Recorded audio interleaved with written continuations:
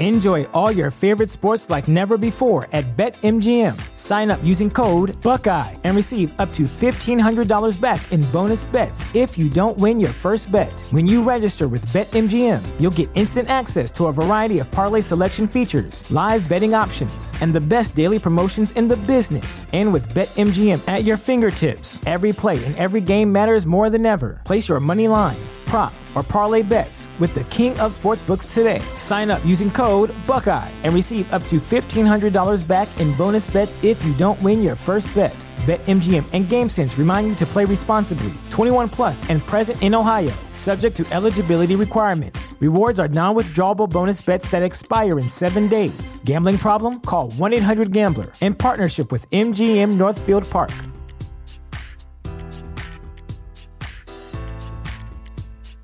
Save big on brunch for mom, all in the Kroger app. Get 16-ounce packs of flavorful Angus 90% lean ground sirloin for $4.99 each with a digital coupon. Then buy 2, get 2 free on 12 packs of delicious Coca-Cola, Pepsi, or 7-Up, all with your card. Shop these deals at your local Kroger today, or tap the screen now to download the Kroger app to save big today. Kroger, fresh for everyone. Prices and product availability subject to change. Restrictions apply. See site for details. You know what's funny? Amber and I were randomly having this conversation last night because I don't even know where this came from, but I told her, I said, well, you're half white. I'm a fourth white.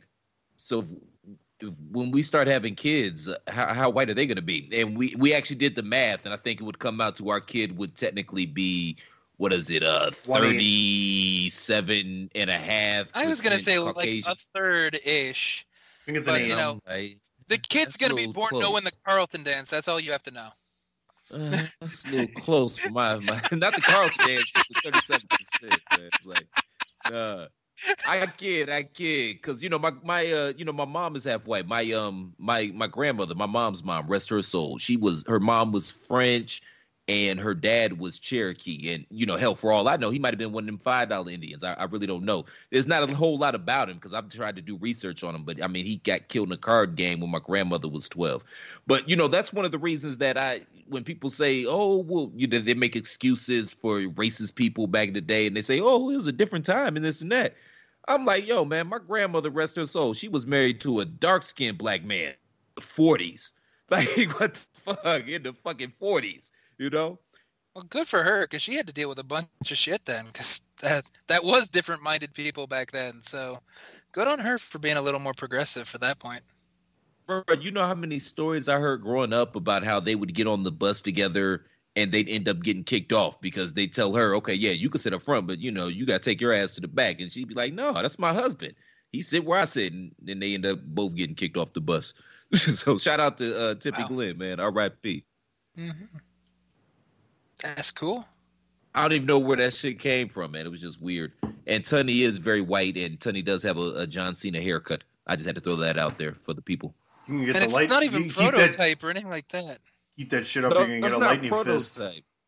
That's go out to China for 6 months and train with Jackie Chan in hopes of getting a movie John Cena haircut. It is better than that fucking thing Cena's been doing lately where it's like that comb over Princeton kind of look and then it makes his face look all extra drawn and fucking ancient. So when he came out from the Firefly thing and he looked old as fuck in his prototype gear, so you're just like, he's still in pretty good shape and he looks good. And then you look at the fucking face and the hair and you're like, and he looks like a dad pretending to do his own thing.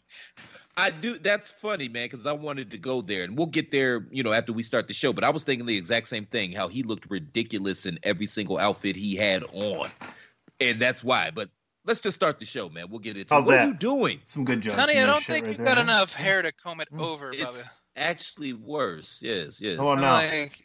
Would you like that? I mean, no. I don't know. No, you're fine. Just push it forward. Do the normal thing. We're good. Yeah, now you look like a... Oh, you're there again, Cornholio! Perfect. I need TP for my bunghole. Perfect. Yeah, everybody needs TP now. Fuck, that's expensive shit right there. So Cornholio was onto some shit back in the 90s. Good for him. Shit, everybody needs haircuts now. Shit. He's a fucking millionaire, though. He needed all that TP, fucking all that coke and shit like that he was doing. Cornholio, man. Jesus. All right, I gotta fix my hair. Let's start the show and play this song.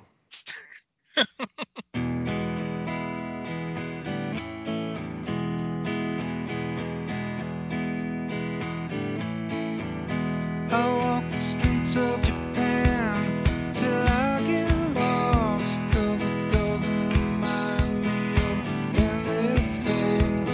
With a graveyard tan and carrying a cross, yeah, it doesn't remind me of anything. I like studying faces in the parking lot, 'cause it doesn't remind me of anything.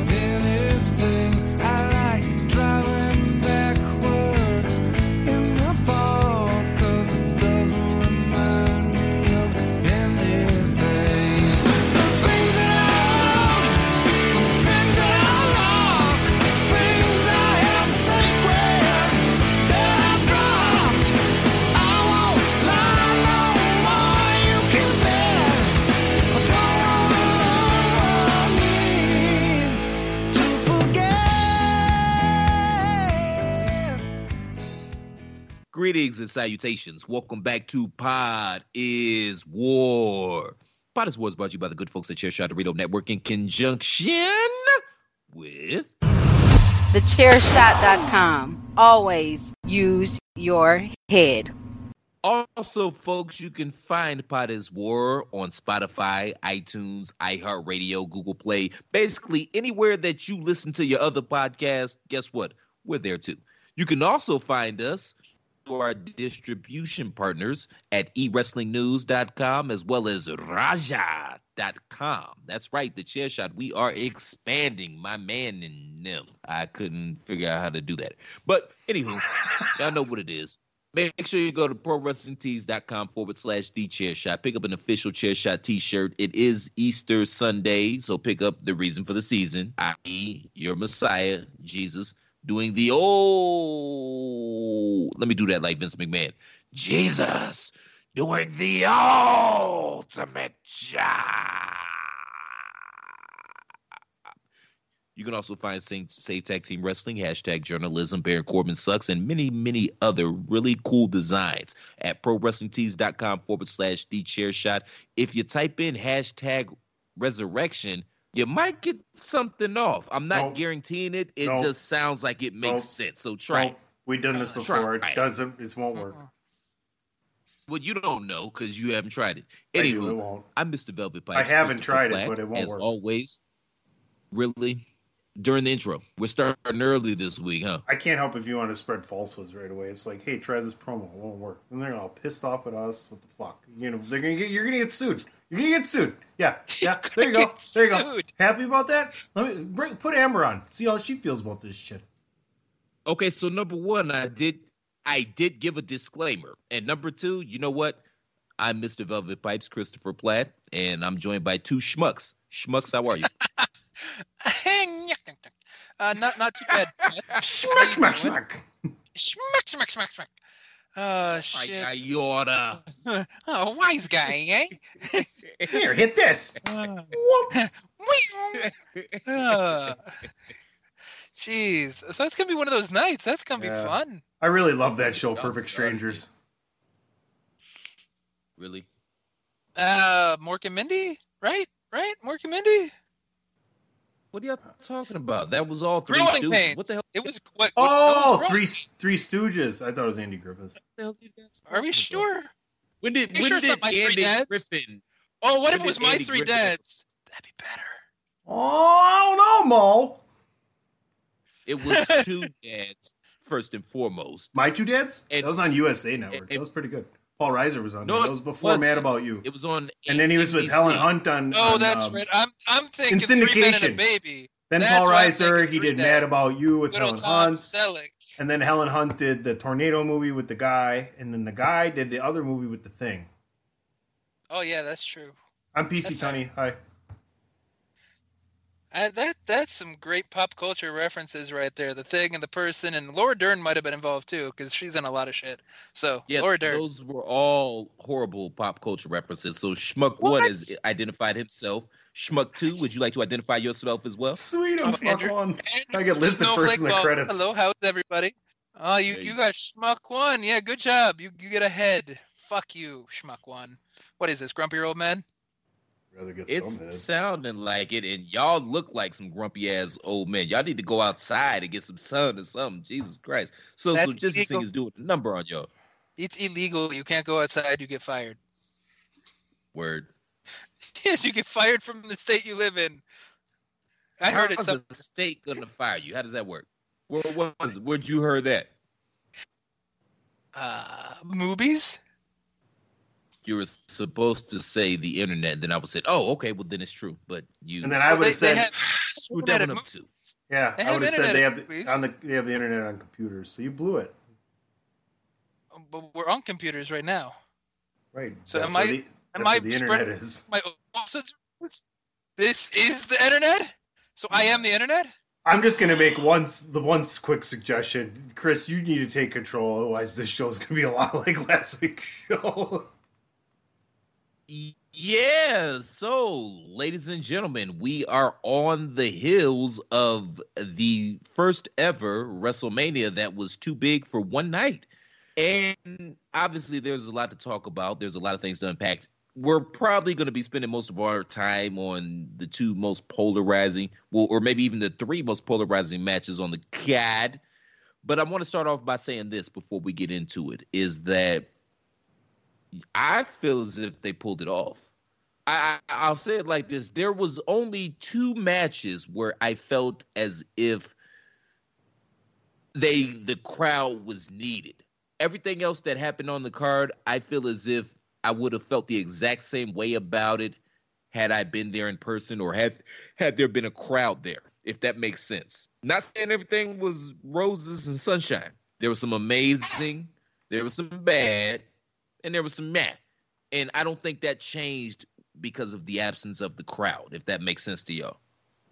Oh, no, I agree with you completely that there were some really good matches, some lame matches, some matches that were hurt a little by the finish. And yeah, I can see what you mean, but I can think of one match that definitely needed the crowd. And the only one that popped to my head right away was the Otis and Dolph Ziggler one, because you just kind of because you knew the crowd was going to be sympathetic to it, because it's just one of those feel-good, typical WWE kind of goofy, the big lug gets the girl and he rides off and like the boyhood dream come true type kind of thing. And I think the crowd wouldn't have shit on that just because it's cute, and I think they'd realize it's supposed to be cute, so they would have given him the big pop that he wanted. And most of the crowd looks like Otis, so they would have been vicariously living through him. But that's one of the two, though, because the crowd.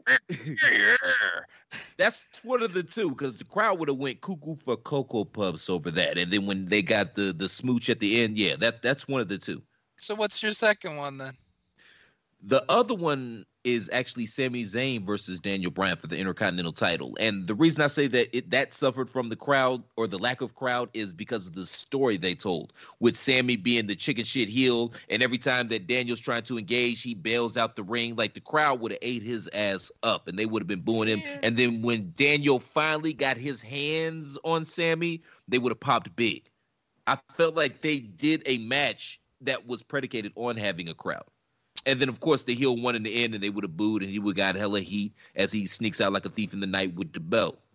My only argument to that is I feel like they would have just shit on it instead of booing because he's doing things they don't like because he's a chicken shit heel. I think that would have gotten that shit on moment, because... No, that's Daniel Bryan. Daniel Bryan matches don't get shit on. Daniel Bryan is the IWC's boy because he's usually a workhorse. So he's in, like, he had The Fiend's best match, actual physical match, and people know that, okay, Bryan, if he's in there, it's going to be a good match. So when you put Bryan and Sami Zayn in there, I think it was going to be a lot like AJ Styles, Shinsuke Nakamura, where the public perception was going to be like, oh, this is going to be a barn burner. We remember the Wrestle Kingdom match. It's going to be fucking good because both these guys can go. And when you make it kind of that overbooked, gimmicky, chicken shit kind of barely any interaction, a couple moves, and then bullshit, I think the crowd might have shit on it a little more than you're thinking they would. I don't think they would have responded because it's heel tactics. I think they would have went to just trying to get themselves over. Well, ain't no ain't no wrestling crowd shitting on nothing Daniel Bryan does. Point blank, period. When have they shat on anything Daniel Bryan has done in the past, we'll say 7 to 10 years? They weren't going to shit on fans right away of the Fickle thing. He did a good job getting people to boo him for that one. Granted, that could have been his own work himself, but it's not like he's blindly supported just because he's the American Dragon. That's why they were not on board with that, because nobody wants to boo Daniel Bryan because he was the ultimate babyface and he had to work hard as hell to turn the crowd. And it's a testament to how skilled he is that he did it. Styles. They also had to put him against AJ Styles, who's another one of the fucking golden boys when it comes to IWC. So you had to boo one of them, and Bryan wasn't saying the things that people liked. And there was more negativity about Daniel Bryan with that whole Planet's Warrior Wooden Championship fucking fickle fucking green bullshit. So then I've seen it in a while. I see the people. You're literally making my point. You're literally making my point for me. No, but you know what I mean. The IWC doesn't feel like they're being worked, and they don't go into the angle.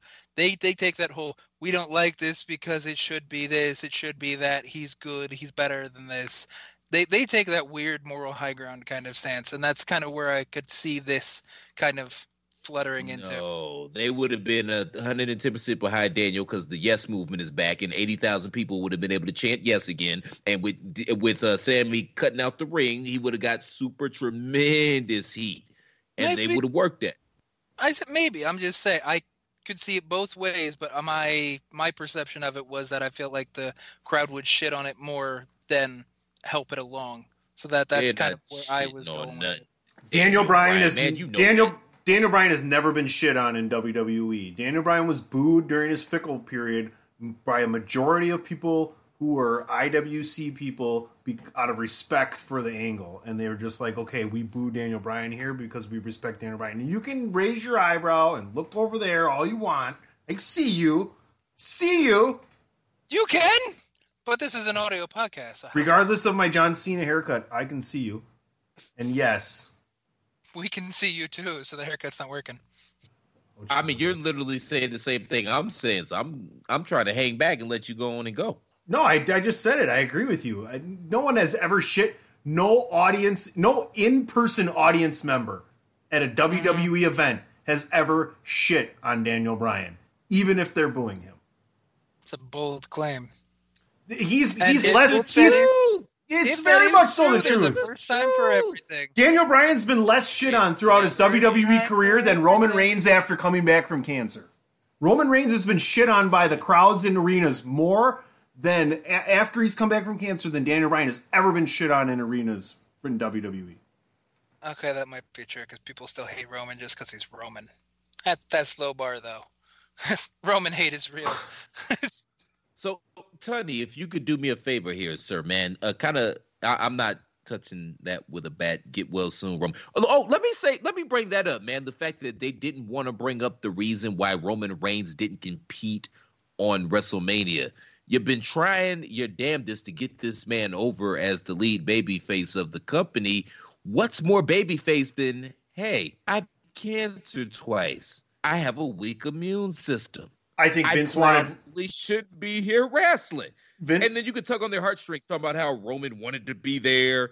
Because he's a competitor and he's a warrior. And, he just didn't want to let down his family. And his family pled with him not to come. And, he had to put his family first before the Universal title and all that. Like, that's a very easy babyface story to tell right there. Why would that be the number one story? Why would the number one story about WrestleMania be about the guy who isn't even at WrestleMania? That's why. If they talk about it, if they come on and they talk about it and they say Roman Reigns isn't here because of that, then that's the biggest reason for WrestleMania.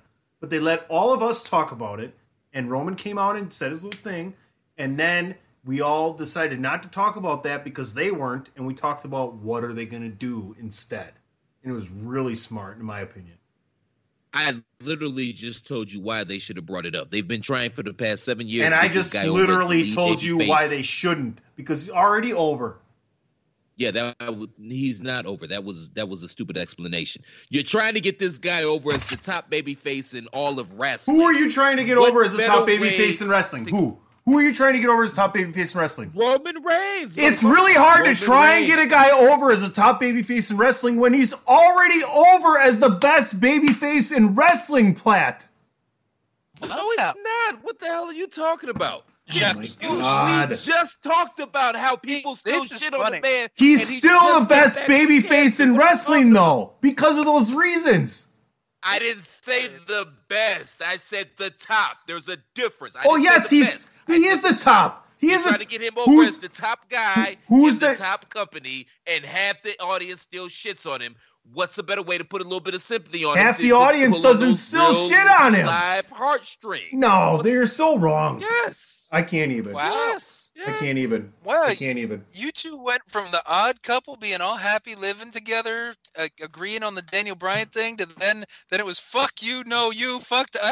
That was fantastic. That was the biggest. I love Voldemort. I'm coming for your ass next, but we just finished some shit up right now. Yeah, listen. Hey, we're fighting right now, Balls. You shut the fuck up. I know y'all two can keep fighting. That's just funny. You go from agreeing, Daniel Bryan, to Roman Reigns. Fuck you, it's wrong. No, you don't talk about the person that's not there. Fuck this, fuck that. Oh, that's fantastic. You know, the scary thing? The scary thing is, I see Tony's point, where you don't want the guy that's not there overshadowing the rest of the show. And even though, Chris, you're completely right, where it would make him look like ultimate babyface, good guy, my family, my daughter, yada, yada, yada. Mania's bigger than that. So I don't know. But it did both. It did both. He's the ultimate family guy because he didn't go. He wasn't going to overshadow shit. We clearly had 3 talking points.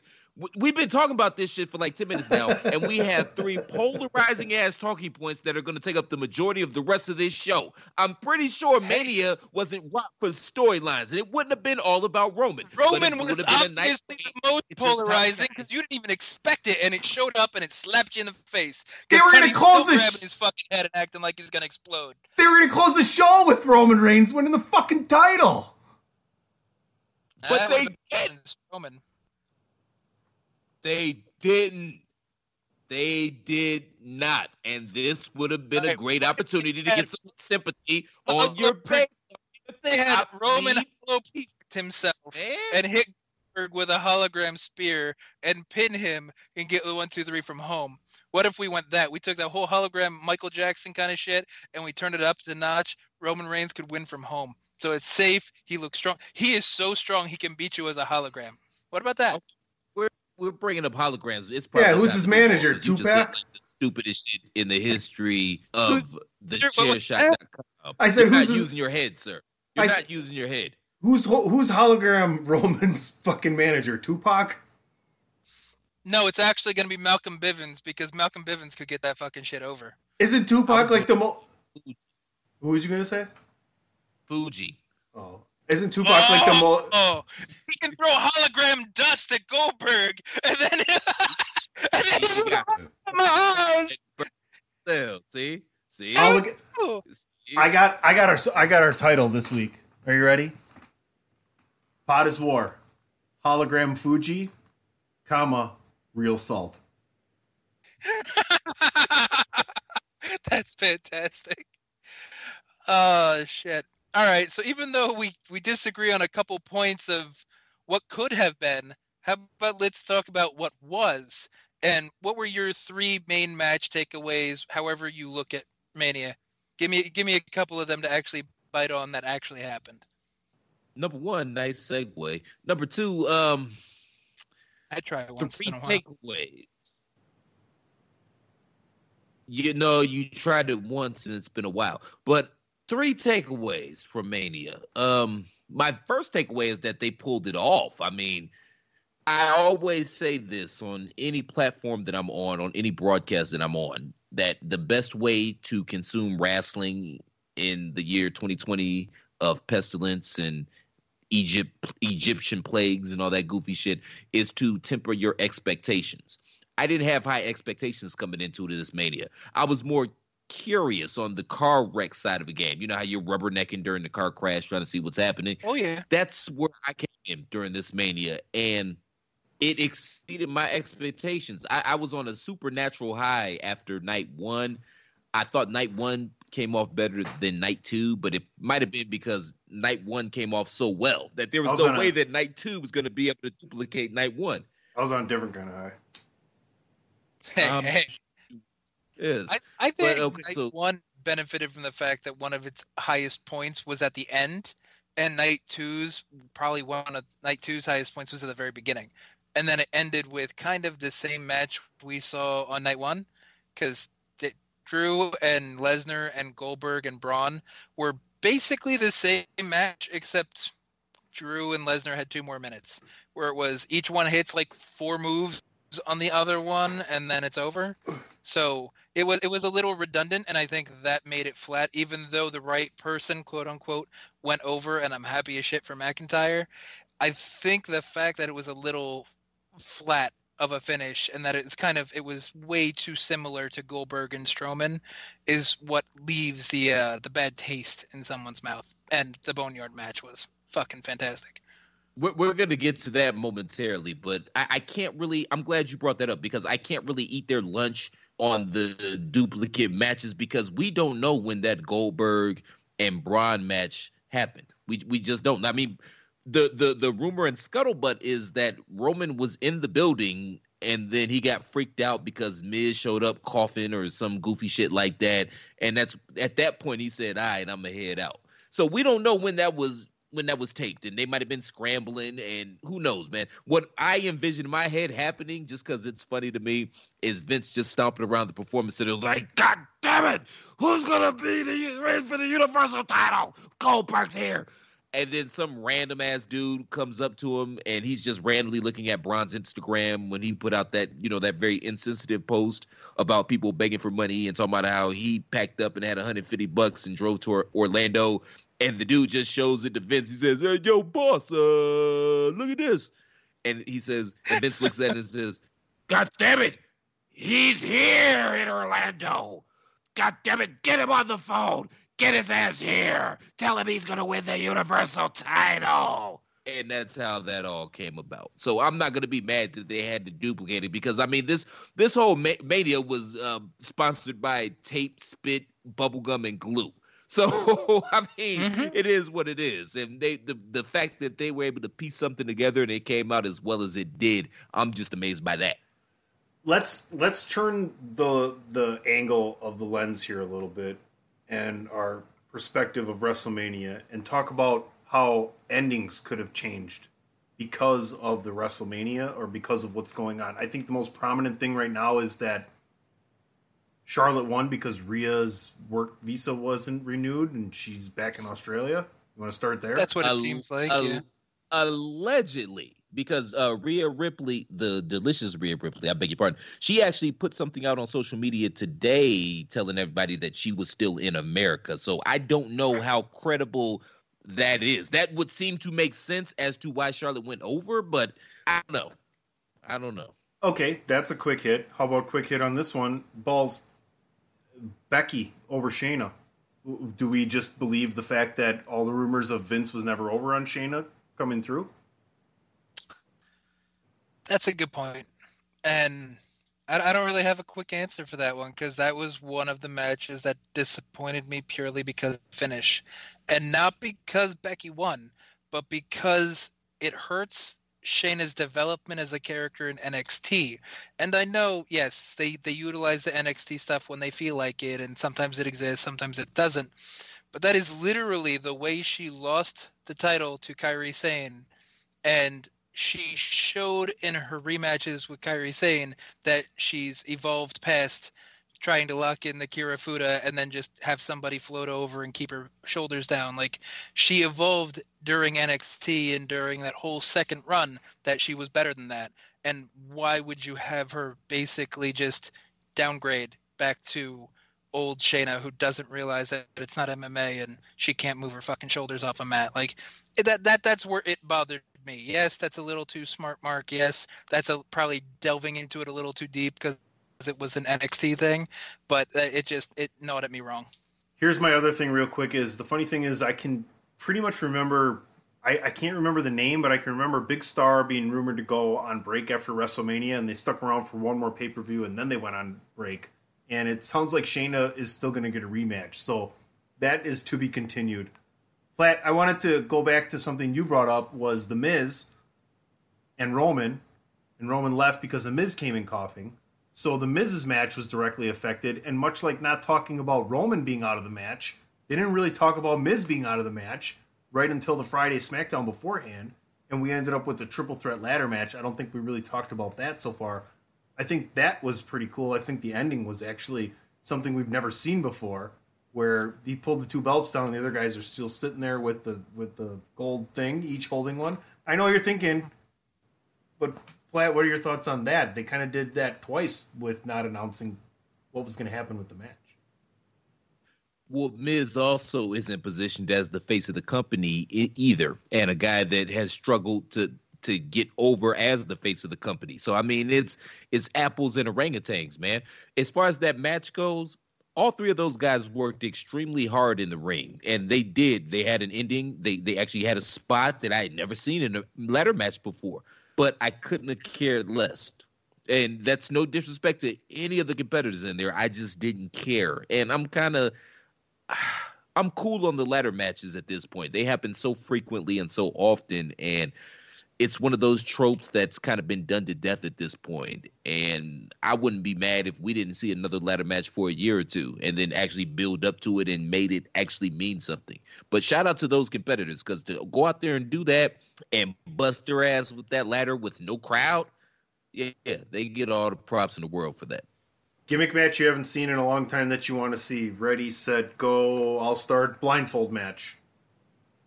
A la Rick Martel, Jake the Snake. Okay.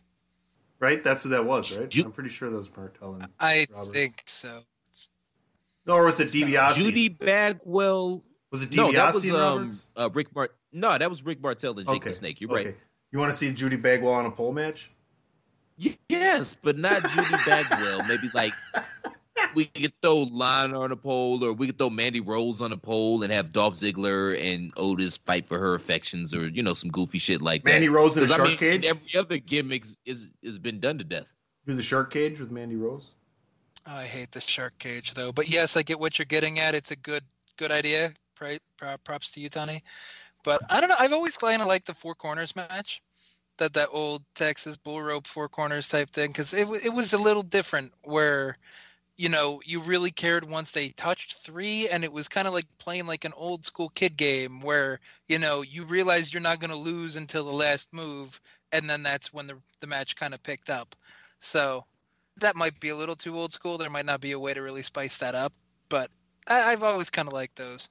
But touching on the ladder match a little bit, I thought that was a really damn good match. Like, I agree that ladder matches are done a little too much now, but the finish with Morrison coming down with the two belts reminded me a lot of Styles and TNA during the Ultimate X match, when I think it was Kaz and maybe Petey Williams or somebody fighting on the top, and Styles just kind of jumped up and grabbed the belt from them and fell down with it. So I thought that was clever. That was fun for me because it kind of reminded me of the old school good TNA and AJ Styles doing something cool. But it also looked good for Morrison, because that's perfect, because Uso and Kofi just kind of looked like motherfucker, and then Morrison just had like that Cheshire cat kind of shit-eating grin. It's just like, I got them, even though I landed on a ladder and now I hurt. So it was great. So we're talking about people retaining. How about Bayley retaining? Thoughts there? That match was okay, but it was more storyline driven than anything else. That was a match that was the beginning as opposed to the culmination, because they're playing up the whole Sasha and Bayley thing. Eventually that thing's going to implode, and that was the story of the match. Like you saw, they were working together. They had the opportunity, or Bayley rather had the opportunity to save Sasha, and she chose not to. She chose to let Sasha get pinned, and then ultimately Sasha still came out and helped Bayley maintain or retain. And then you kind of see the side-eye look that Sasha was giving Bayley, like, Yeah, I might have to go take that title. So I'm interested to see where that storyline is going to go. Hell, I'm interested to see where any of this stuff is going to go because we don't know how long it's going to go at this point. True. Yeah. The match itself, I didn't give a shit about. But if Sasha didn't come in at the end to help Bayley retain, that would have been a terrible match. But I like the little wrinkle that everybody usually says Sasha's the one to backstab and to take any kind of angle possible to win. And this time she turned out to be the better friend. So it's an interesting enough wrinkle to keep that story kind of moving and to kind of keep people invested because you got to assume Sasha's the next one to challenge. And Sasha with the blue hair and the blue belt makes a lot of sense. Those girls remind me of, or those young ladies rather, they remind me of some girls that you meet at the club and you go up and you holler at Bayley and Bayley seems like really nice and like she's really into you and you all are going to get together and make something happen. But ultimately she just gives you a fake number while smiling in your face the whole time. When Sasha's that friend in the background just side-eyeing and rolling her eyes at you the entire time like this fucking clown. That's what those two ladies remind me of. Somebody knows what I'm talking about out there.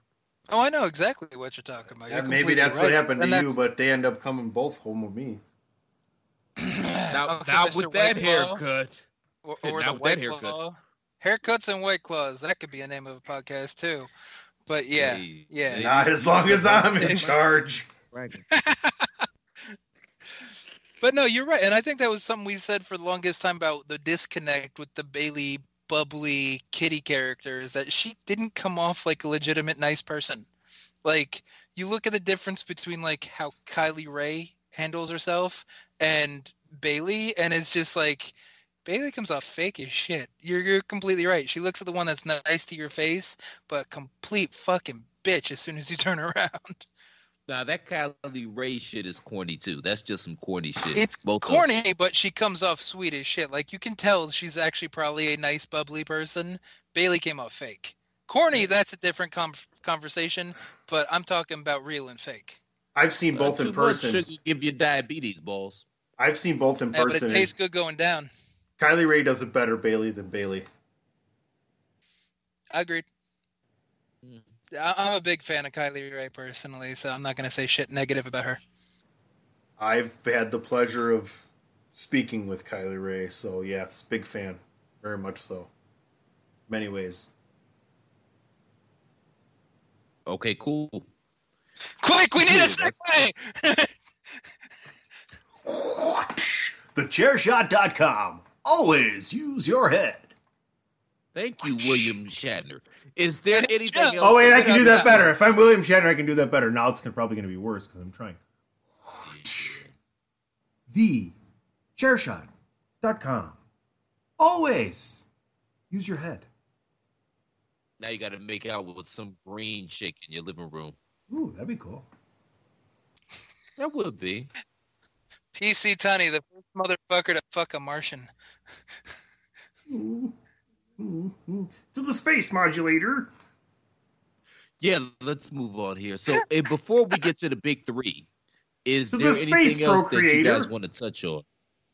I don't know. I'm kind of into this whole alien thing. Sorry. Yeah, there you go. Space. There you go. Oh, we got a third one. Space creator.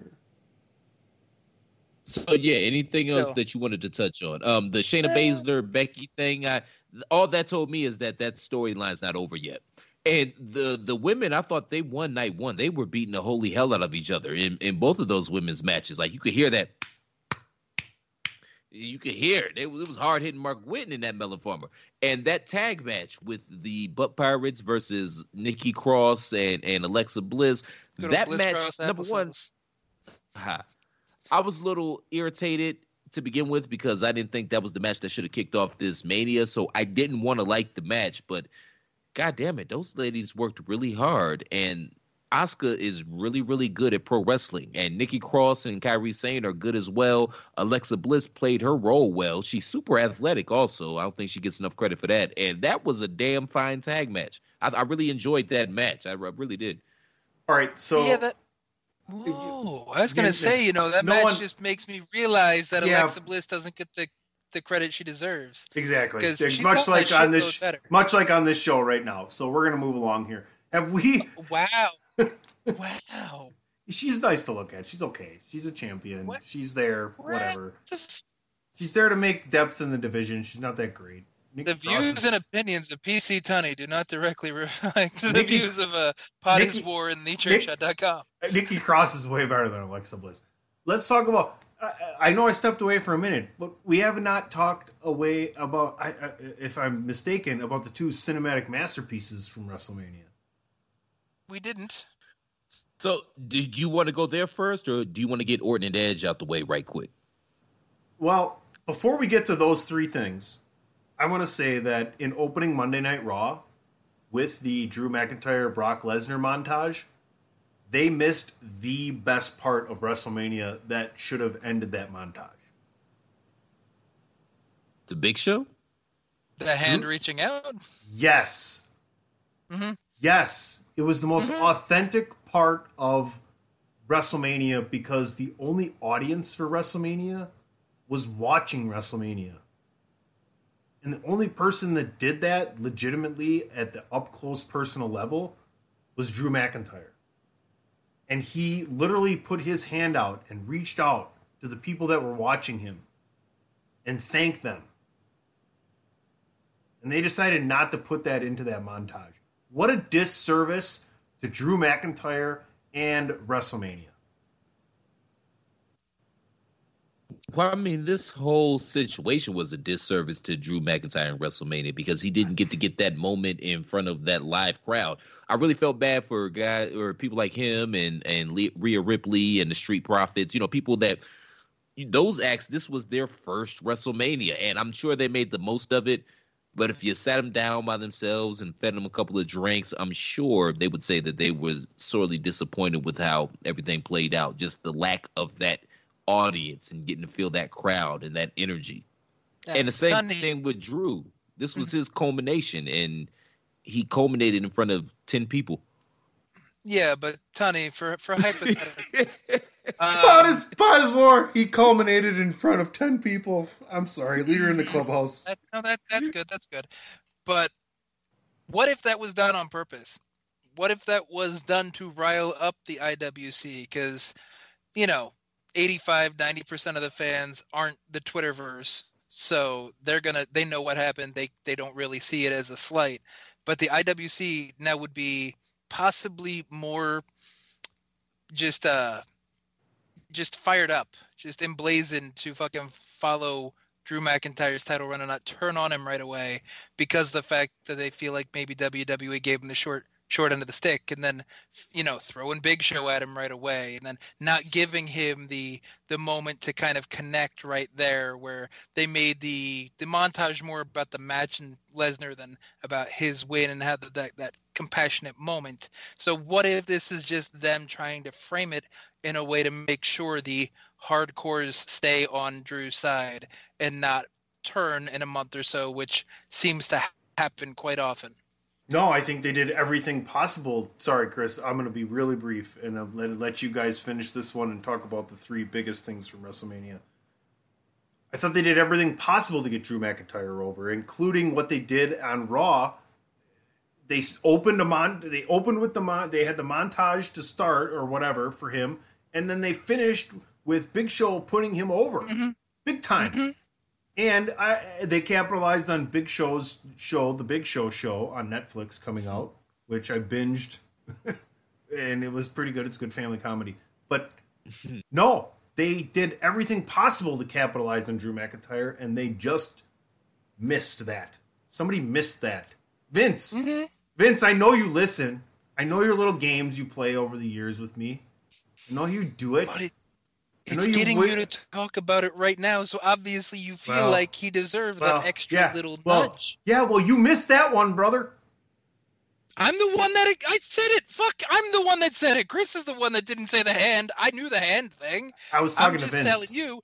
I was talking to Vince. You're talking about it right now, so that means there might be a few pieces of the IWC like you that see it as a slight still. I don't consider myself part of the IWC. Like they did everything they could to try to get him over as strong as they possibly could. They couldn't predict a goddamn pandemic.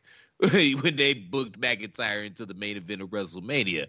And about the Big Show thing, I thought it was interesting because y'all know typically the past, maybe 7 to 10 years, Big Show, Kane, and Randy Orton, they kind of served as the upper card gatekeepers.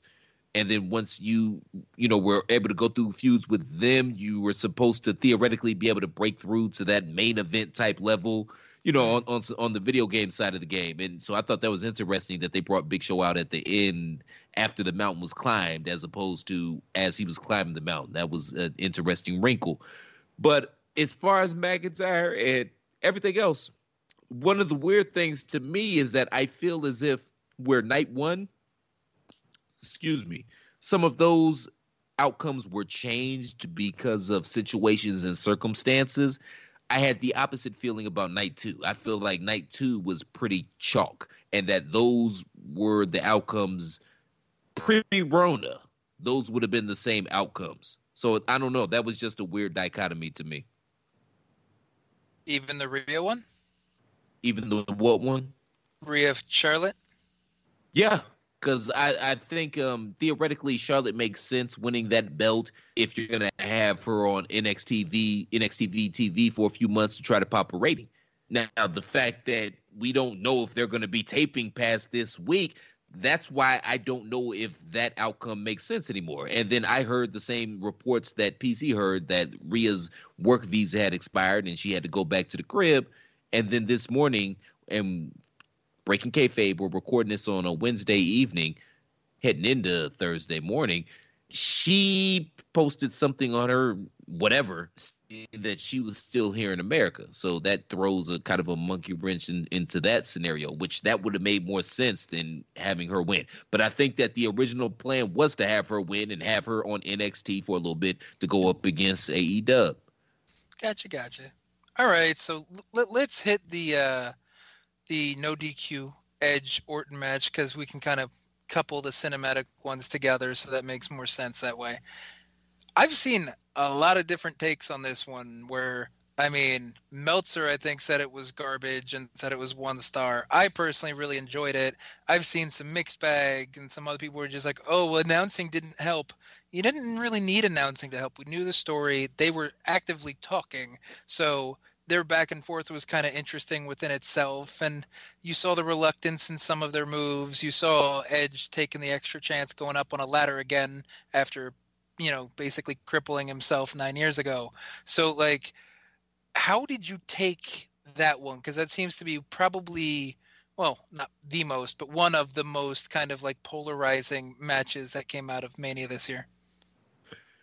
It's funny you bring that up, because I brought this up as well on Around the Block with Mike Knox. You can find that on the Chair Shot. Well, we're going to get it up on the Chair Shot and everywhere else that podcast where you listen to your podcast. We did the Post-Mania show Monday morning, and I brought this up, the same thing that you're saying, where I wasn't very active on social media during WrestleMania. Mm-hmm. I was more just watching WrestleMania. So I wasn't in tune to the act or reactions of everything that was going on and that was happening around me. I enjoyed this match. Was it too long? Okay, yeah, you could maybe make the argument that they could have shaved off a few minutes, but I thought this match was brilliant.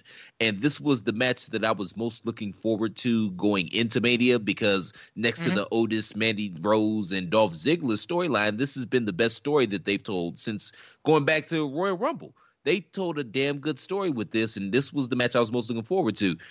And it's funny. So we watched WrestleMania with Amber's sister. So Amber's sister was down in Jacksonville. She downloaded the network, signed up for free, yada, yada. And we watched WrestleMania the night two simultaneously with her on FaceTime.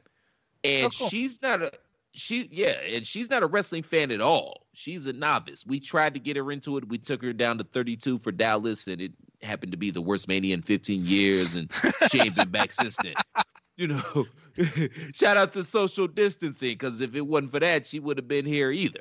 But she turned it on, and right before the match happened, we explained to her the storyline, the history with the two guys, and what exactly was going on. So between that and then the video montage package that nobody does better than WWE, she was all in. Pun intended. She was all in on this match, and she was socially invested from bell to bell. So what else do you have to say? This is a woman that doesn't watch wrestling at all. All she needed to know was about the storyline, and she was totally into this match. And I thought it was great. And another thing I saw that I didn't think about at the time was they did the spot where Edge was choking Randy Orton with the weight belt and something like that, and people were saying how insensitive that was on the heels of the Chris Benoit Dark Side of the Ring and all of that. Honestly, I didn't even think about that until I saw people's reactions to that, and then I said, okay, yeah, I get where they're coming from. It's probably not the best look, but God damn it, they were trying to find shit to do. I don't think anybody said it or going into it thinking about Chris Benoit or nothing like that, man. Obviously, that's a tragedy, but they were just trying to find shit to do to each other at the goddamn performance center. So y'all gotta relax, man. Could you imagine walking through that match though? They're just clubbing each other as they're walking back, and then you just hear Edge scream. They're just Benoit spot. Oh, okay. Yeah. Just start stroking him. Yeah, like yes, that's clearly what happened, people. Yeah, clearly that's what happened. The announcers. Go ahead, Sonny. I'm sorry. You talk about spots in the match, though. How about the more prevalent thing that came on social media after the match was Beth Phoenix calling out Edge for jumping off the ladder. Yeah. Well, not technically not the ladder, but quoting, "I'm going to change my style," and his response was "sorry" with a question mark. Well, no, it was more like sorry because he's Canadian, so we know that's how it came out. But that's some shit your woman would say for real. Like that probably was a shoot. There were some clever fucking spots there though, with the little chain length grating thing like on top of the conference table, and I liked the fact that they knocked one of the camera guys down. You saw another idiot fucking just running in from the side, and it was clever how they utilized like even the cameramen as a way to kind of create almost like like a Blair Witch kind of docu-series movie scene where, oh crap, Bob's down, go, somebody has to go in there and film this. So there was a lot of clever editing or clever ways of shooting the whole thing, which I thought helped. And the announcing, like I said, if they fell out or if they weren't that prevalent, who gives a fuck? Announcing doesn't need to handhold you through everything or be overblown. And I thought it was fine. And y'all complain about the announcing all the time anyway. So what difference does it make? Y'all know the announcing sucks nowadays. So who cares? Just enjoy the match. Now, was it just me or did everybody else not love JBL's commentary? Because I thought that saved some of the matches that he was commentating in, because I thought he was fucking hilarious. Yeah. JBL was phenomenal during the entire Mania. Shout out for him. JBL was phenomenal. As a matter of fact, let me go back to a couple of guys that won Mania.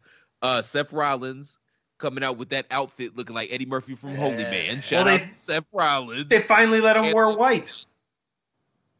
And that match was phenomenal. The one referee that looks like the Situation from Jersey Shore, that Melon Farmer made all the chicken this week, man. He was on both nights of Mania. He was on the NXT Gargano Ciampa match tonight, and I'm pretty sure he was on Raw. I just didn't check for him on Raw, but I'm pretty sure he was on there. So shout out to him. And JBL was phenomenal on commentary. When Vince isn't in his ear and JBL actually gets to go out there and just be JBL, he's phenomenal. He really is. He's one of the best in the business. So yeah, but go ahead, man. Please continue what y'all were saying. Worst money spent, Gronkowski? They didn't use him enough. I've just felt like he should have. I think because he's bad. More in the show. I think because he's bad. He's bad. He's goofy. No, he's not. He can catch footballs. That's all he can do. I mean, he's the 24/7, 7-11, 48-12, I-95, 13-20, whatever fuck European champion. So, right. What you gonna do about it? I don't know. Social distancing time. So what are we gonna do about it? You're gonna mention R-Truth's gimmick while talking about him. That's what you're gonna do about it. Well, because R-Truth is fantastic, and he's held the belt like 57 times. So. Yes, and thank you. And Gronk sucks. So. I mean, you can't compare R-Truth to Gronk. That's not fair. We all suck compared to R-Truth. Anywho, I understand. No, it didn't go over my head. I'm just not going with your Gronk hatred. You do not spew that. He may become a Buccaneer at some point. You never know. If Brady gives him a call, he may be in the future for my team. So I don't hate me and Gronk are staying cool because if Brady gives him a call, you never know. I don't hate Gronk. He doesn't give a shit what you think of him and affecting him going to Tampa Bay ever coming back. And third, he just sucked at WrestleMania. That's all. Period. End of story. If Vince would have known he would have got the performance he got from him, he probably would have said, "Not such good shit, pal," and not signed him. He might be a sensitive ass bro. You don't know about that. So I like to play nice with that. He could be a future Buck. Hey, you got a better chance. PC got a better chance of Gronk becoming a Milwaukee Buck. Okay. Well, it's still a Buck. There we go. I didn't say which one it had to be. But no, yeah, I enjoyed that match, and I was very surprised by the backlash that it got on the internet. And I thought it told a great story. And like you said at the end, how Edge was, he put him down very reluctantly. He had the tears in his eyes. He's obviously learned something from his acting, because I thought that was very well done. It's like, I got to do it, but I do love you, and you are my brother, but, fuck you. Bam. That was great, man. Now, great I also thought it was funny... I just thought it was a funny meta wrinkle that at some point when they were brawling in the back, they were brawling next to the big box that had the duct tape sign of pre-tapes. And I'm just like, oh, it's a pre-tape, and it's a box of pre-tapes. Oh, fuck you. That's funny. Nice.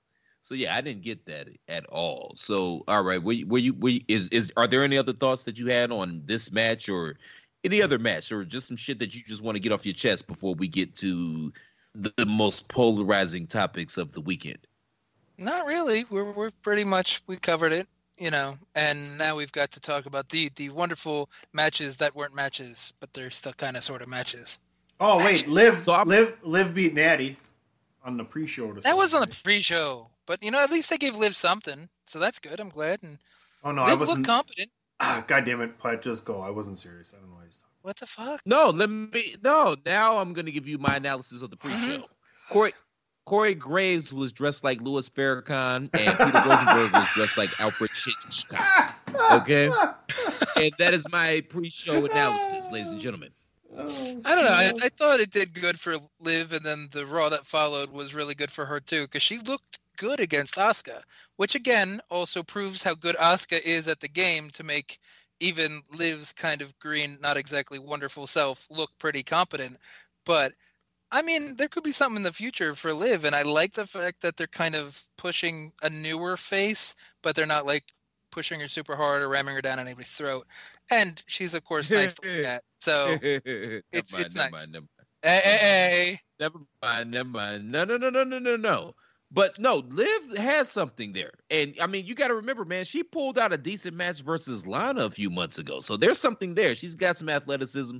Obviously, she's easy on the eyes. There's something there. And that Raw women's division all of a sudden is looking all right. Shout out to Big Fine, a.k.a. Nia Jax, who made her triumphant return on the Raw after Mania. And they called up Mrs. Montez Ford, a.k.a. Bianca Belair. So there's some players there in the women's division on Raw right now. So, to quote JR, business is just picked up. So we'll start with, you want to start with the Boneyard or the Firefly? What you think? Firefly is a little more polarizing, so let's go there because I think we're all going to be kind of on the same page with the Boneyard. All right, that's fair, yes, because I already know what you're going to say about the Firefly, so why don't you go ahead? Well, no, let's do this, if you will. Are you willing to indulge me? Yeah. Are you willing to indulge me, Mr. Belaz? Indulge you, Daddy. You can talk however you like, hard times, no times, good times, have a good time. That's how we do it. Mr. Tunney? What are your thoughts on the Firefly Funhouse? And before you answer, just keep in mind that we're really glad that you're our friend, and this is a friendship that will never, ever end. As he takes a sip of the claw. Well, I'll be brief. Dramatic pause. I'll be brief, and I'll give you Eric Bischoff's thoughts on this match, in which he replied it was bizarre, I think was his word. Definitely bizarre, or some synonym of bizarre used, and said, I was fired from WWE in October, and yet I showed up in the main event of WrestleMania. You figure that one out. Or maybe just said wrestling's WrestleMania. Weird, man. Yeah, wrestling's weird, but come on, I honestly, you might be surprised, but I love the Firefly Funhouse. I thought that was fantastic. Here. And before you go on, let me just because I was waiting for this spot right here to kind of give a preview to what's going to happen on the DWI podcast this week. Former WWF wrestler Frankie DeFalco gives his thoughts on the Firefly Funhouse, in which he loved and thought it was such good shit, pal. Such good shit, pal. That's good shit, pal. God damn it, that's good shit. Can you imagine? Yeah. Macho Mercy. After a particularly good steak or salad or something like that, and he's just sitting on the bowl by himself playing Candy Crush or whatever the fuck Vince plays, and then he looks down right before he flushes. That's good shit. I should vascular. I should never promise I'm going to shut up, because I was at work today and I was about to sneeze and I didn't. No, you do that now. No, and I didn't, right? And someone was just sneeze like, or shit? I didn't sneeze. I didn't sneeze. Good. And someone was like, just let it out. Go ahead, let it out. And I looked at the person that was standing there that was also a wrestling fan, and I looked at that person while I was actually talking to the other person, and I go, certain powerful people consider sneezing a weakness. And that person laughed. That's good. That's good shit. God damn it, that's good shit. But Balls, man, I'm not gonna lie to you, bro. I thought that's why I called you Smugs McKenzie, because I thought that, frankly, I thought I was gonna end up yelling at you tonight over this match. Why right would here. you? That was amazing. Yeah, please continue. That was exactly what the Fiend has been trying to do with everybody else, where he's trying to pick out weaknesses or old things and hurt or heal or bring back the past or get them to overcome some kind of roadblock. And we actually got to cinematically see him go through John Cena's character progression and each of his alter egos piece by piece, from Prototype to Thugonomics to Hustle, Loyalty, Respect, and then the fucking NWO Hollywood Cena kind of thing. That was great too. When then it culminates with him finally giving into his hate, which is something Kane tried to do, it's something Bray Wyatt tried to do, it's something everybody tried to do when he was always Mr. Eat Your Vitamins Hulk Hogan Jr. Superman that wasn't going to give in to his hate, and he still got to find a good guy way to kind of beat him. And he tried to take him out with a chair. And then that's when the Fiend shows up, because he finally flipped. The switch finally flipped, and then it was great. It was nice to just watch the deconstruction of the John Cena character through all of his old gimmicks and just fucking stupid shit like Johnny Large Meat. That I think I saw Austin Creed's tweet about that, and he's like, wait, no, Johnny Large Meat, please tell me I heard that wrong, because that's fucking fantastic. And the fact he could only say ruthless aggression, because that's the only thing anybody ever quotes from his fucking Kurt Angle kind of thing. And it's like, ruthless aggression. It's like, oh my God, this was fantastic. I enjoyed it. It wasn't a match, but for what it was, I loved every second of it. I actually watched it a second time the day afterwards because it was that fucking awesome. I haven't rewatched WWE match in a long fucking time. I know the culmination of this topic, we're waiting for what Platt is thinking, but I just want to say, the same people who bitched about what they did with this are the same people who would have bitched about, another John Cena wrestling match. Yeah, you're right. You're absolutely right. And people have been critical of Bray Wyatt matches as well. And I mean, to be fair, a lot of them rightfully so. But the thing is, for years, we've been wanting for years WWE to take some chances to do some different things. And now they finally do them, and they're getting shat on upon that. Now, I knew going into it that this was going to be a very polarizing segment. So, Balls, you said you went back and rewatched it. Bro, I've watched it 5 times now. Because the first time I watched it, again, I was FaceTiming with Amber's sister, and, we had some other things going on, and we had been drinking and whatnot. And I was intrigued. My initial reaction was Titus's reaction. I don't know what I just watched. But then I went back and I rewatched it.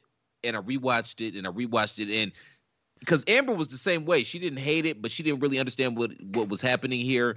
And this is kind of the dichotomy between this match and the Boneyard match, where I think, we'll get to that momentarily. But just focusing on this match right here, this was a match that actually, or not even a match. It wasn't a match. But this segment was something that actually rewarded the hardcore wrestling fan. Because it was so meta, and y'all know I'm king meta. I love talking about wrestling on a meta level. Y'all know that. I probably get on your nerves bringing up the word pop. That's great. I probably get on your nerves as much as I bring up the word meta. But it really operated on that level, and it rewarded you for watching WWE for all this time. Because if you didn't watch WWE and you weren't familiar with the John Cena character, this was going to go way over your head. And that's how it was with Amber, because, she didn't start watching this shit till her and I got together. So then what we did was I went back and I watched it with her again after I watched it a few times by myself.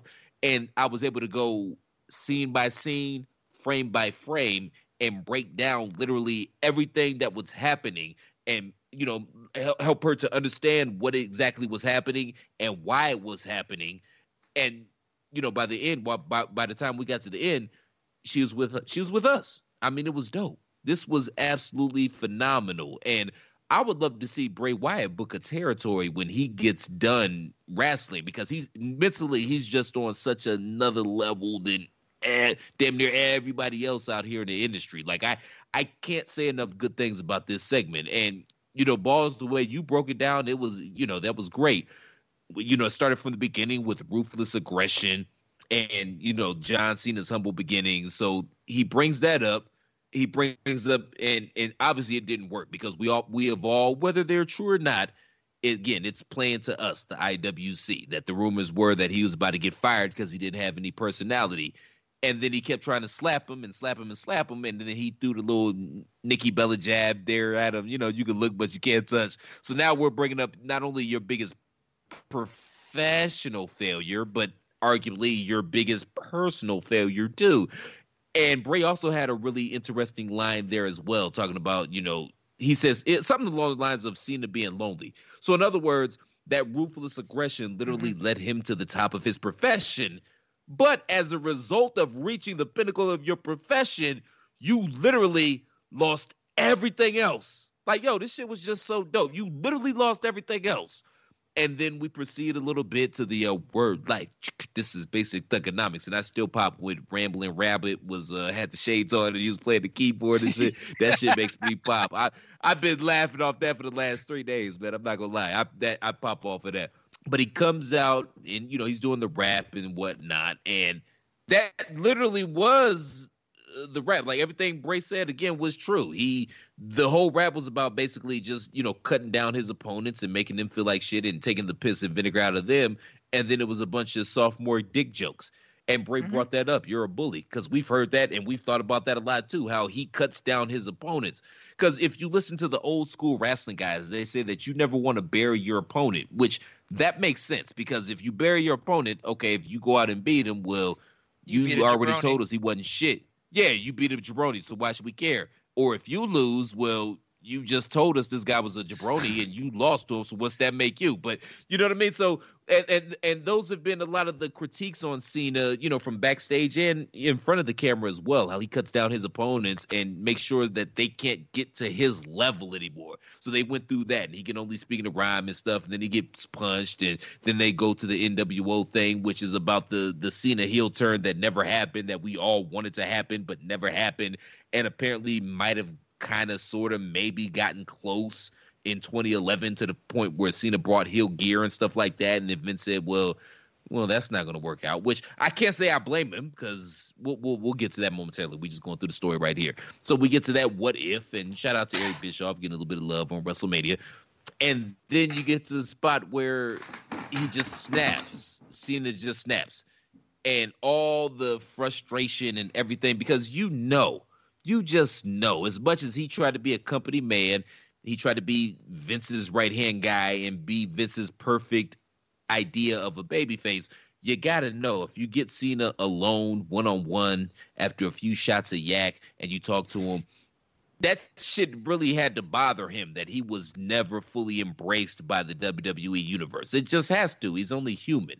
So then he's punching, and it's looking like he's punching at Bray Wyatt, but then they're showing all these other clips, Randy Orton, which, he was always considered the superior in-ring wrestler, and that was his contemporary. And then the CM Punk, well, that was the people's champ. That's the one that the people chose to be their savior.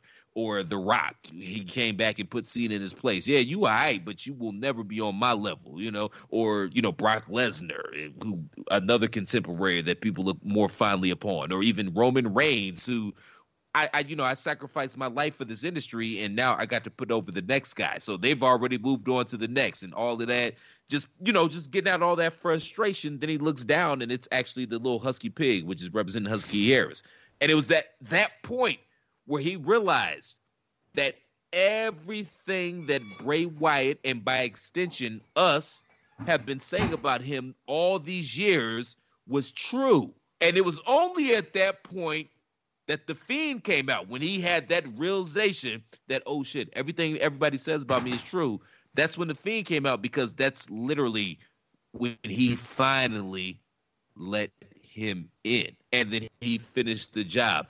And the most telling part, which I just thought it was a fire ass promo, I didn't think twice about it until I went back and watched it a couple of times, 5 or 6 to be exact.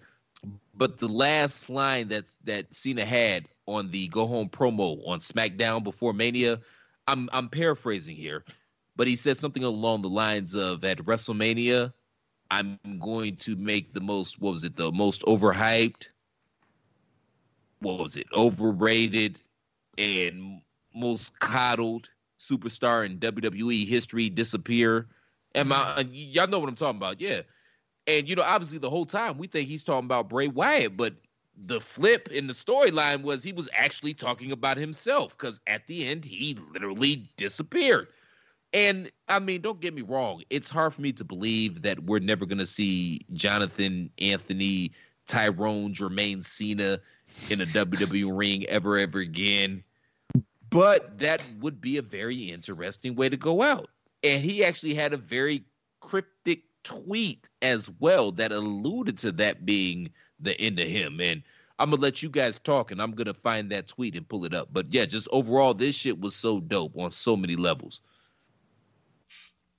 Yeah, I don't really have a shitload to add to that, because you broke it down even further, and you're right. It was exactly what the hardcores, the IWC, would probably enjoy, because of all the little wrinkles, all the little nods, all the little bits, and it was just a spectacle. It was something interesting to watch, and I think my not biggest takeaway, but the thing that just hits me in the nicest kind of way, I suppose, is Cena was cool with all this.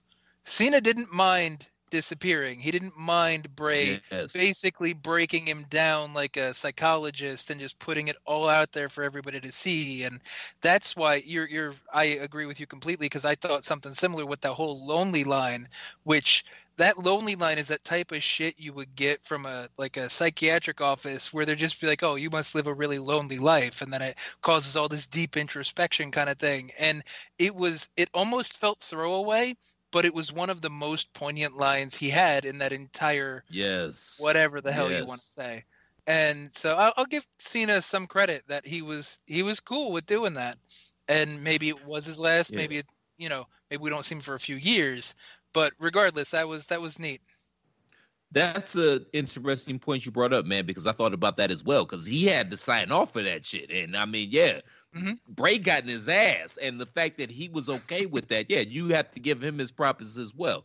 So the tweet that I was alluding to earlier, just real quick, Sonny, and this is from Cena 15 hours ago at 12 a.m. on Thursday morning. And I quote, all things end. When it's time to leave them guessing. Dun, dun, dun. I'm not saying, I'm just saying. It would be an interesting way to go out, so I don't know. What were you going to say, Tony? I'll just close it out real quickly and transition over into The Undertaker versus AJ Styles Boneyard match, which we're all eager to talk about, and it was phenomenal. I thought you were going to fall in line with, with the Cornettes and the Meltzers and all of that, yeah. No, I like it when it has a point. If it was just goof to goof, then it might have bothered me. But just like you, I saw what the deconstruction was. I saw the subversion deconstruction, however you want to actually phrase it. And the fact that it went through his entire career, and even a what if scenario, be it the heel turn, or if they were just equating him to Hollywood Hulk Hogan because he was a bully. So it was like showing that he's really a bad guy. So he should have done this and maybe embrace it earlier. Who knows? But it's up for interpretation. I thought that was fun. It was clever.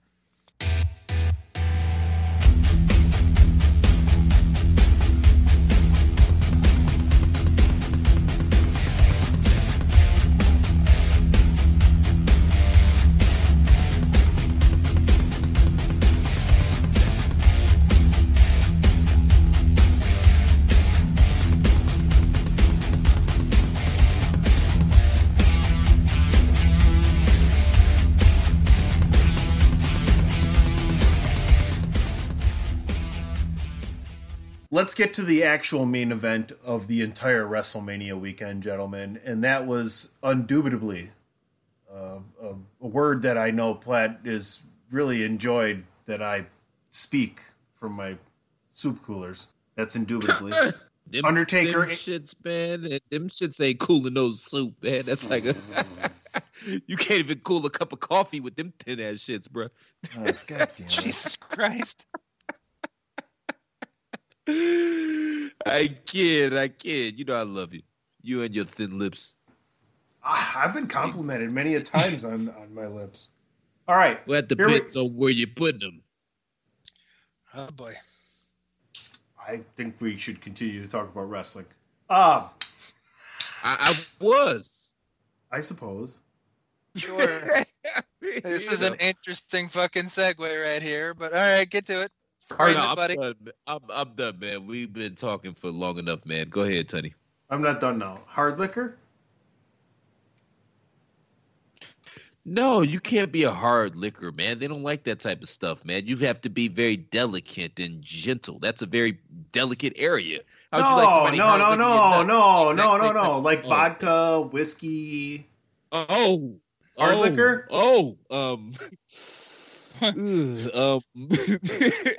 And Chris, let's be serious here. It depends on the person. Not everything. They're not all delicate flowers. This was a yes or no question. Hard liquor? It's fair. Hard liquor? This is a yes or no question. I'm the person. You heard the band. All right. Well, I'm usually pretty gentle. So anyway, let's get to Undertaker versus AJ Styles. Now, I want to set this up by, in my mind, I'm thinking AJ Styles picked the place and Undertaker showed up. I'm going to tell y'all like Amber told me after we went back and watched this, because I think she was on the phone with her sister during night one. This is before she ordered it. So she was kind of half-ass paying attention, so I had to show it to her again, because I've watched this 3 or 4 times as well. That's how much I enjoyed it. But I'm going to tell you like she said. And she hasn't been a lifelong fan of this shit like we have. But she said, point blank, period, if you did not enjoy the Boneyard match, you're literally just looking for a reason to hate WWE. Yeah, that's pretty easy. That summarized it nicely because, yes, it wasn't a match. yes, AJ Styles didn't win, so some people can gripe about an old man not letting the younger guy with some years go over. But let's really look at this. AJ Styles is 42. He's got 2 years left on his contract. Plus, he's a very smaller man than an Undertaker, so those bumps are going to add up a little quicker on him as opposed to a bigger guy. But it's not like it's a 27-year-old guy with like 10, 15 years and like Undertaker's passing the torch. To me, all of this setup was Taker got a good win. And then next year, we're going to have Mania. It's going to be Bray getting his revenge on Taker in another cinematic style kind of match. And that's when we're going to see Bray finally get his win over Taker. Taker's going to pass the torch, pass the urn, however you want to look at it. And Taker can go away and Bray can be the new big bad guy. I don't know if Taker comes back, though, because they've been, well, number one, the way that it ended, it was super cinematic with Taker riding off into the moonlight. And then they showed the preview for his upcoming special, which is called The Last Ride. You know, the Goldberg match, everybody was like, The Shawn Michaels or the DX and Kane match, obviously, that was, oh my God, that was an abortion of a situation for a number of reasons. So this, and he's had many a times, he's had the opportunity to ride off into the sunset perfectly. He could have retired after the end of the Era WrestleMania match, the Hell in a Cell with him versus Triple H and Shawn Michaels was the ref. That would have been the perfect time to walk away. He could have walked away after the Brock Lesnar match at Mania 30 when the streak was broken. Granted, I can see why he didn't, because he don't remember shit about it, and that would kind of suck to be your last match and you don't remember shit about it. I get that. The match with Roman Reigns when he literally retired by, taking off all his shit and putting it in the ring and going to kiss his shoot wife at the end of the festivities. Perfect times for him to walk away and say goodbye. This falls into that veil again, but again, I don't know if we've seen the last of him. I actually think if they're going to explore this avenue, this might be a way to extend his career by another 5 or 6 years. He doesn't have to take a whole lot of bumps, and they can edit whatever they need to edit, and they can do all the mumbo jumbo and the voodoo hoodoo and whatnot. But it would be a great way to walk away and end it all. Like, there was a little bit of a moderation. There was, he was there as Biker Taker. There was obviously a little bit of the dead man stuff when AJ thought he had him buried and he pulled up behind him. And the shit talking, I attribute that to Wave Cap Taker. So I feel like we got all the Takers rolled into one at this. And I don't know how this could have been any better. No, I don't disagree there. My only reason I think that Bray gets his shot, now it might even be at SummerSlam, because was it SummerSlam or Survivor Series that Taker debuted? It was Survivor Series. Survivor Series. So maybe Survivor Series, we get another cinematic thing where Taker goes out the same show he came in. But I think Bray is the point that we need, because Bray is kind of on his revenge tour with The Fiend. Taker would be on that list. And this, much like you said, where it can extend his career, it could at least make it for an interesting match. And it's an interesting cinematic way to get over to supernatural characters, and I don't mean get over to the fans, but get over the passing of powers, passing of you're the new big supernatural bad guy, something like that. Because we've had plumbers, we've had Undertakers, we've had, zombies, we've had all this other shit. So it's not ridiculous to think the Fiend would, be the eater of worlds, and he ate John Cena's world, and now he's going to go after Taker and eat the powers or some shit like that. It all falls within the wrestling scope. I hadn't thought about it until you said that, but I believe that he debuted at Survivor Series in 1990, if I'm not mistaken. So if we're going to have a Survivor Series this year, which at this point, hell, we don't really know, do we? We don't know how long this shit's going to last. And probably will. I'm just saying, man, everybody's talking about, in this country, stay at home and blah, this, blah, that. Okay, that's great, but the fuck are y'all doing to fix this shit? Like, okay, we all stay at home and the shit is just floating out in the atmosphere.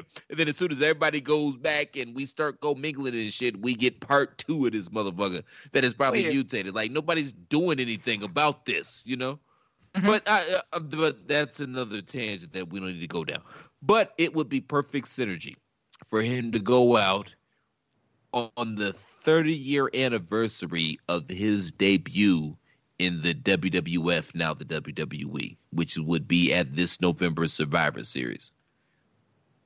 But I don't know, man. They're going to keep paying him, and you know, it's kind of hard to turn down that check. You know, he does have a hot young wife.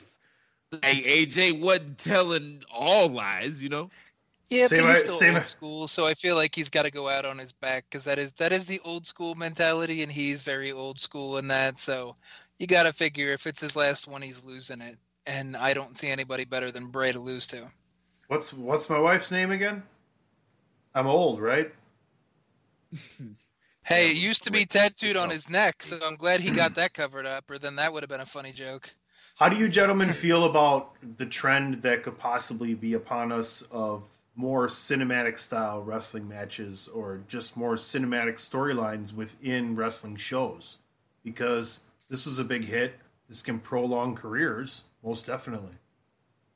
I mean, it started kind of with like Lucha Underground and the Broken Universe stuff that TNA Impact was doing with Hardy. So Agreed. It's not like it's unseen, and there was a group of people that really enjoyed Lucha Underground. I didn't hate it, even though it did come off way too much like a Spanish telenovela at times, but it was still entertaining. Broken Universe, there's a lot of people that love that. That's why Matt Hardy kind of has a job now in AEW, broken character. So I can't really see a downside to this. Chris, do you have any negative that you could throw with this? I do, but before I get to that, number one, shout out to Jeremy Borash, who, if y'all don't know that name, he was basically Mr. Everything in TNA. And he was recently hired, maybe within the last 3 years, by WWE. And he was hired by Triple H. He is basically Triple H's answer to Vince McMahon's Kevin Dunn. And he was also very much involved in those broken vignettes and everything that was going on in that broken universe. He was very much hand in hand with Matt Hardy in putting those things together. So it's hard for me to believe, and I haven't heard this, and I haven't even really heard his name out there, you know, anybody float his name out there, but it's very hard for me to believe that he wasn't extremely hands-on in the process of putting together this Boneyard match. Like, even with the Firefly Funhouse, I've heard Uncle Bruce's name floated out there. It was him and Bray and Cena, and the three of them kind of put this together. But with this Boneyard match, I haven't heard Borash's name out there, and I feel like somebody needs to do that because it's hard for me to believe that he didn't have his hands on this. I like where the industry is going if we're going to go here with this more cinematic approach, because obviously the industry has to evolve, because everything has to evolve or die. That's just the nature of nature. But what worries me about this is that how many wrestling companies out there really, number one, have the resources. When I say resources, I mean money, or even the ability to do this as well as WWE did this. Like, they pulled this shit off. It wasn't cheap, but they had the resources to do it, and they also had the production to do it, because nobody does video packages as well as WWE. I mean, we can all agree to that. So what worries me is that, you know, everything is copycat. You know, the reason that we have a Burger King is because McDonald's was successful. You understand what I'm saying? Like, everything copycats off of everything else, man. So my worry is that similar to these hardcore matches and these matches with the 86,000 moves where everybody kicks out of everybody else's finishers and stuff like that, I'm scared that people are going to try to mimic this and simulate this when they don't have the resources, the wherewithal, the time, the effort, or the creativity or talent to pull it off as well as these two angles were pulled off. So that worries me, that it's going to get watered down, kind of like hip-hop, man. It's just going to get watered down. Like, people just hear bitch, pussy, nigga, fuck, shit, damn, kill, and they think that that's what hip-hop is about. They didn't really understand the nuances or the subtleties or really understand what the actual music or in the process was about. They just took all the cuss words, put into some bullshit beats, and now people's making money off of that shit. And I feel like that's my fear with this, is that people are going to try to duplicate it, something that can't be duplicated. Does that make sense at all? It does, but I feel like this is something that we have to worry about a little less. And I'm only saying that based off the fact that you look at AEW. AEW prides themselves more on in-ring work like a Japanese promotion does. And we already saw TNA do it, TNA Impact, whatever you want to call them, do it a little bit beforehand. And they've still been doing it with the Rosemary stuff, but it comes off campier. But that's also because of the style they're utilizing, like when they killed Allie and they do all their Rosemary shit and James Mitchell and all that other crap. Lucha Underground was like a really big Kickstarter for this, and that's also very like Spanish because, you know, El Santo was in how many movies? An original Blue Demon, where it was El Santo and Blue Demon versus the zombie space pirates from Mars or some shit like that, and you literally have luchadors fighting against creatures or aliens or whatever, and that didn't really seem to take off. So I feel like this is more the modernization of that, and that took 50 years before it really kind of started to warp itself into the mainstream or something like that people find accessible or find enjoyable. So WWE hasn't been a wrestling company since the 90s really, and this just helps them kind of differentiate and helps them throw something out there different, and that's what I think they need. I think they need to steer into the skid a little bit and move away from the actual ring wrestling, very by the books kind of this is what a wrestling match is, and go more into the cinematic, into the movie kind of stuff, into the sports entertainment that Vince seems to enjoy more, and go from that. And then, yeah, people will copy. It's not going to be as good. It's not like you're going to get a random indie match where they're going to show you the match on a screen, because they're going to be a slide projector and they bring down the big fucking white thing? Come on, what the fuck? That's going to look horrible. So, yeah, maybe eventually, but we're looking at 15, 20 years before anybody probably even tries to do it WWE style. And I'm kind of excited if WWE steers into this.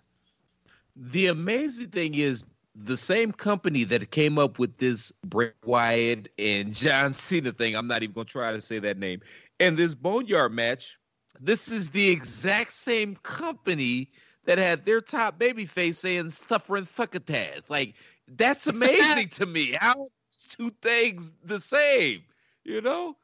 But yeah, I'm with you, man. I want them to steer to the skilled, and I want them to let's push the boundaries and the limits of this thing a little bit, because this thing came across well.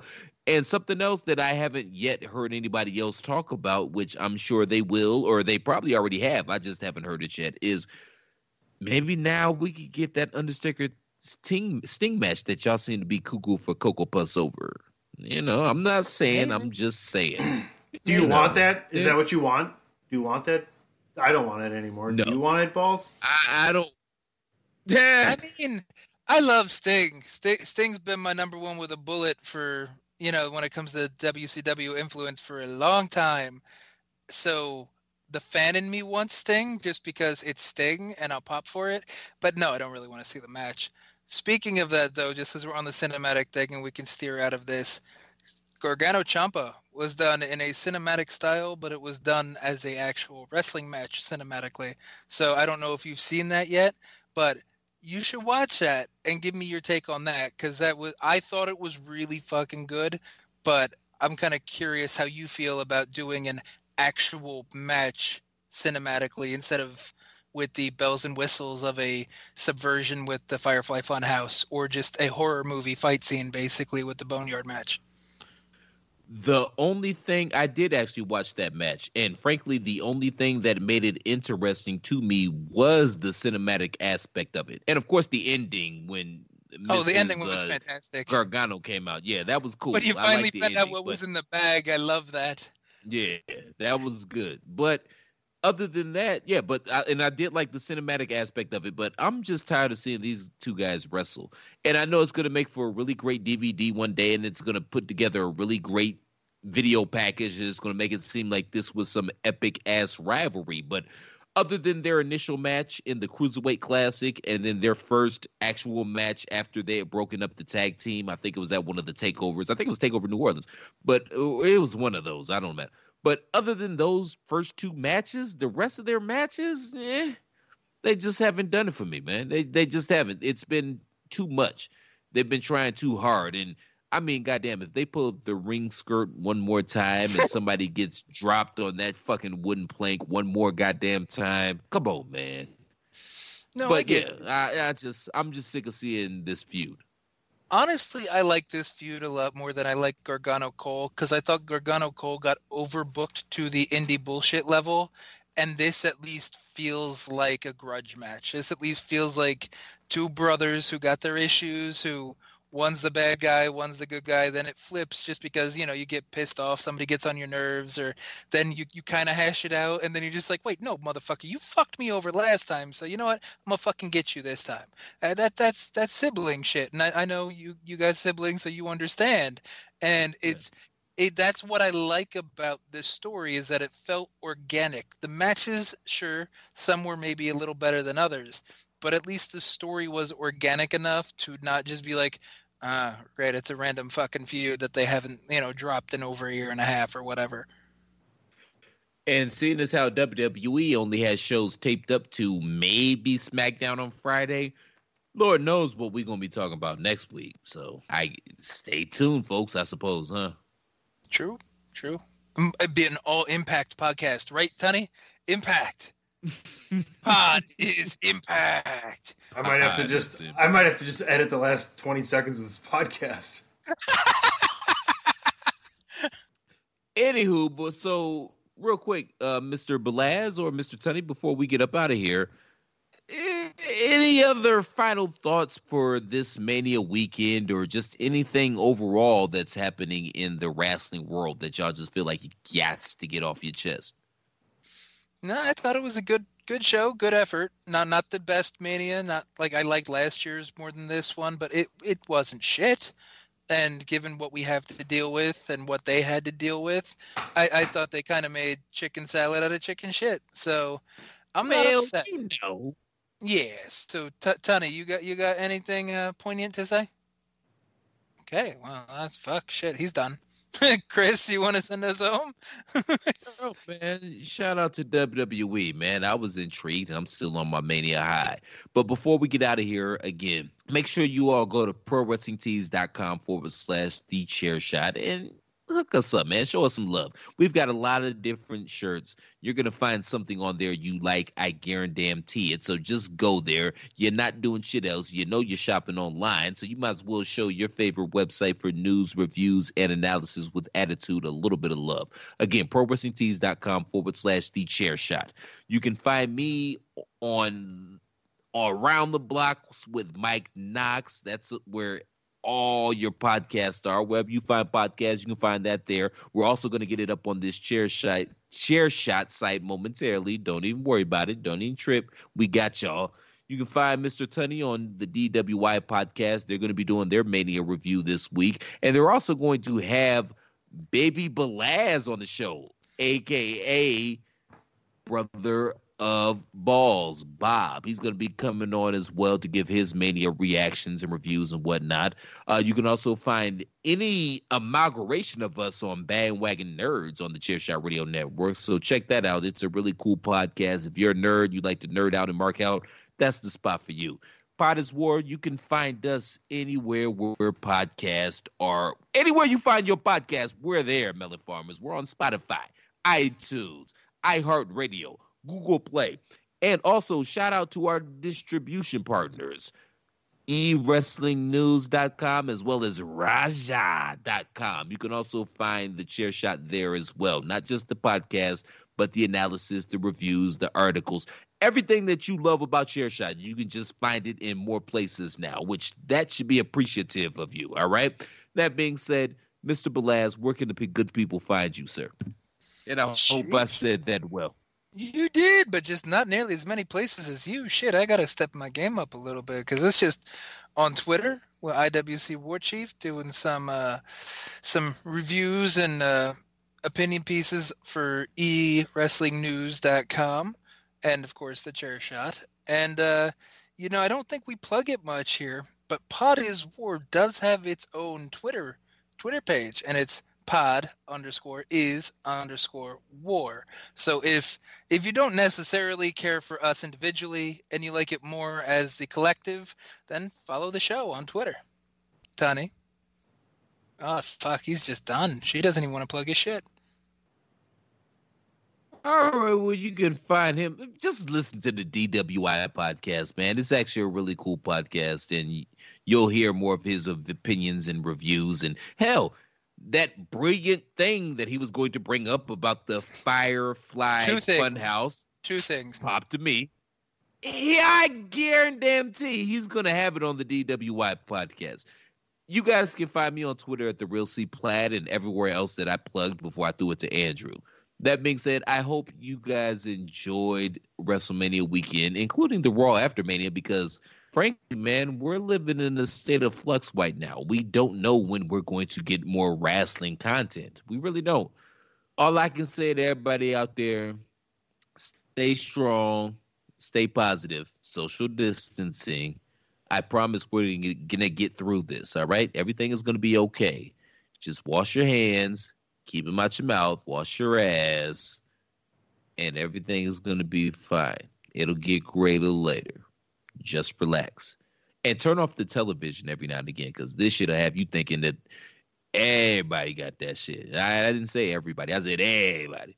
So stay off TV, man. Limit your social media intake as well. Take this time the same way that WWE should take this time.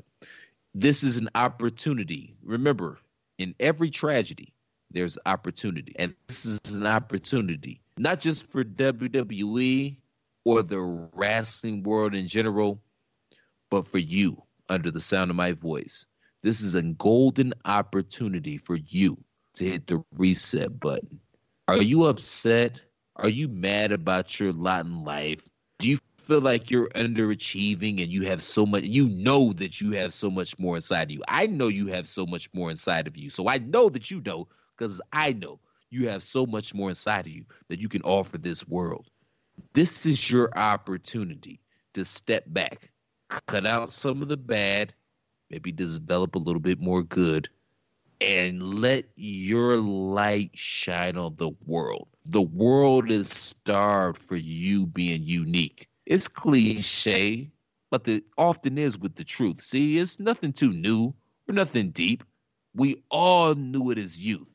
Just seems we forgot as soon as we grew a few feet.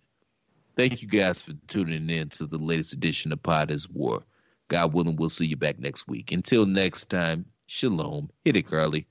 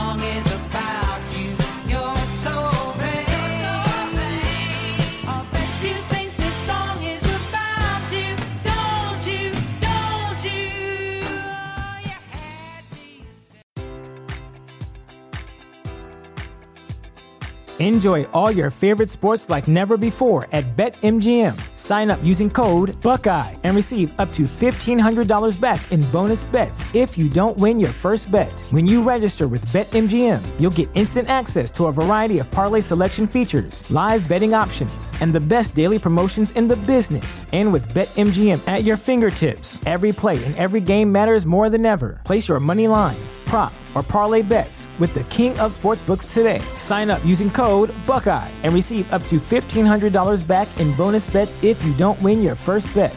BetMGM and GameSense remind you to play responsibly. 21 plus and present in Ohio, subject to eligibility requirements. Rewards are non-withdrawable bonus bets that expire in 7 days. Gambling problem? Call 1-800-GAMBLER. In partnership with MGM Northfield Park.